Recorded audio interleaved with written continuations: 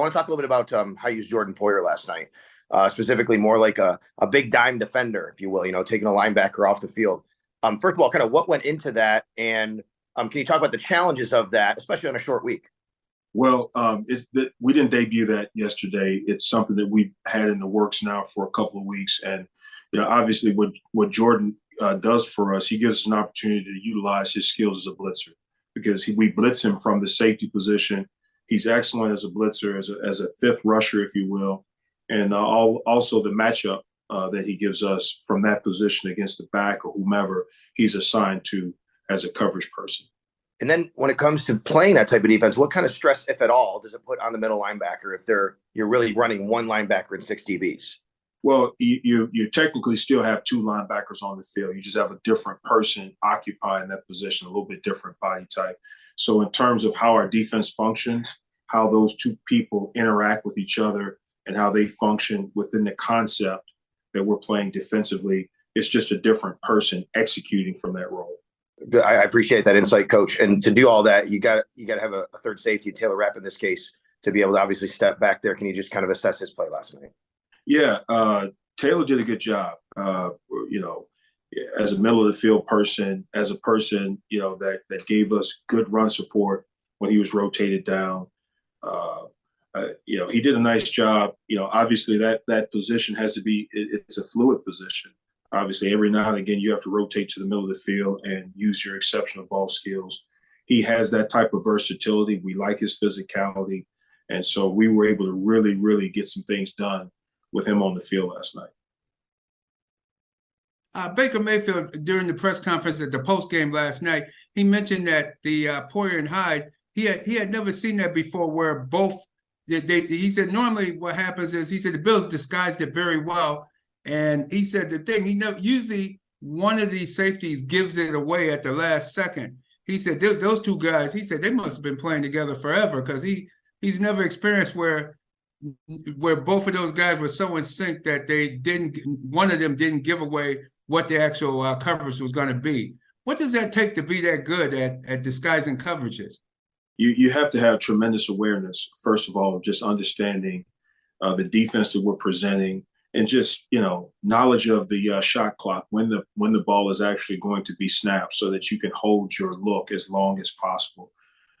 Because if we have a good idea of when the ball is going to be snapped, then we can maintain the look or the shell of our defense. And those two guys, the awareness that they have because of the amount of years that they've played just on their own, and then obviously together, is something that they can do together and still put themselves in a position to execute the call. So their experience individually and the chemistry that they have together in terms of working off each other is a big time asset for us in that regard.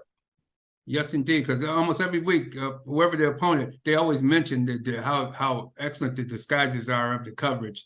So they're definitely on point for sure. And last question, how did your assessment of the defensive front last night, of their performance? I was really happy. I thought this was one of the better performances in terms of us containing the run. We didn't have a lot of explosives there. I thought we controlled the line of scrimmage in terms of that.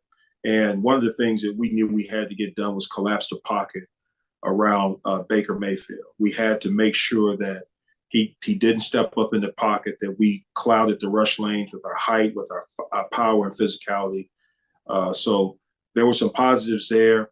I wanted to see us win a couple of more one-on-one situations and actually get our hands on the quarterback in a position where we could hit him and try and get the ball away from him. But overall, really excited with the effort and some of the details that we knew we needed to do up front to give our team the best chance to win. What were the early conversations like with him of just, hey, we think we want to use you this way? Like, was he excited right away? Was he kind of like, oh, what will that be like? Like, just what was his reaction? Well, with Jordan, when you present the duty or the job description or whatever we're trying to do in terms of the game plan and the best way of utilizing him, there's a certain level of enthusiasm from Jordan just about being able to help from a different position or help the overall concept and design of the call. And so he's a willing participant. There's a reason why he's respected. He's a captain on our team. He's always willing to do whatever, even if that means getting outside of his comfort zone to provide us a different look or a different dimension from what he can do. And then Terrell Bernard last night was saying he didn't feel it was too different, even if it was like moving parts all around him. Just what does that say about him, this far into the season, that he's got such confidence in his role in the defense too, even when you guys are mixing up stuff? Says a lot about his development and about just the fact that he's kind of mature beyond his playing level would suggest. And with every week, with every experience, and every week it's a little bit different. The opponent, the design of the offense. So it's a little different. So he's learning and gaining so much from that. And he's really doing a nice job of just utilizing those experiences for his benefit and also for the benefit of our defense. And then just to clarify the timeline on kind of putting that stuff in behind the scenes at practice, I know you said this wasn't the first week that you were trying it out. Sean had mentioned how it was kind of trying to solve problems with Matt Milano out. So is it just kind of around when you guys were without him that it started to make sense to do that, or was it earlier or later? Well, we have different defensive packages. Yeah. With multiple packages where, there's some packages that we have different numbers of defensive linemen on the field. So we start working these contingencies or talking about them way before there's an issue with player availability. And believe it or not, these are things that we discuss in the off season.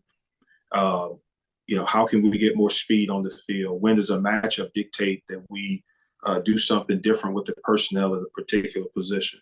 And so those conversations started way before we had before Matt went down. And it was something that we've worked and practiced and felt like this was the best opportunity, or this was a great time to try and use that and to try and help us. Hey, Coach, I know you guys have a few days off here, but as you begin to prepare for an opponent in the Bengals coming up next Sunday night, how do you start preparation for a team who hasn't been playing up to the level they played at last year, but still respecting the fact that they do have a lot of talented players on that roster? Well, we prepare for them at their absolute best. We won't look at records, and we know that they are a potent, powerful offense, led by their quarterback and some of the exceptional skill players that they have. And so we're going to prepare for what we know that they're capable of, and at the same time make sure that we're continuing to grow and build with what we have here. So every week in the NFL, you have an offense that has exciting, explosive players that you have to contain defensively, that you have to find a way to win those individual matchups. And so, we won't concern ourselves with their record. We know what Cincinnati is capable of. And fortunately, we have a couple of recent experiences with them that we can look back on and use to get ourselves ready to go. Just wondering, I know this is a game to be played, but how do you approach the emotional impact of returning to Cincinnati beyond just, having a game to play and knowing what happened there 10 months ago? That's a good question. And because that was such a, I don't even know how to describe it. I don't know that there's a great response for that. I don't know if there's not one that I've sat down and formulated. I think every person that was here, and obviously that experienced that from wherever they were, we all recognize that was an unbelievable event. I think what we'll try to do is live in the present and to be grateful and thankful that our team's viable, DeMar is viable, he's back in the fold, and just focus on what's in front of us as opposed to the horrific set of circumstances that we experienced a year ago. I think we'll try and do that, but I'm only speaking from my standpoint. But I don't know that there's a guide to how to approach that. I just know that when we come into the building, our focus will be on the Bengals and what we have to do as a defense to contain them, to disrupt them, and to do the things that are inherent to our cause.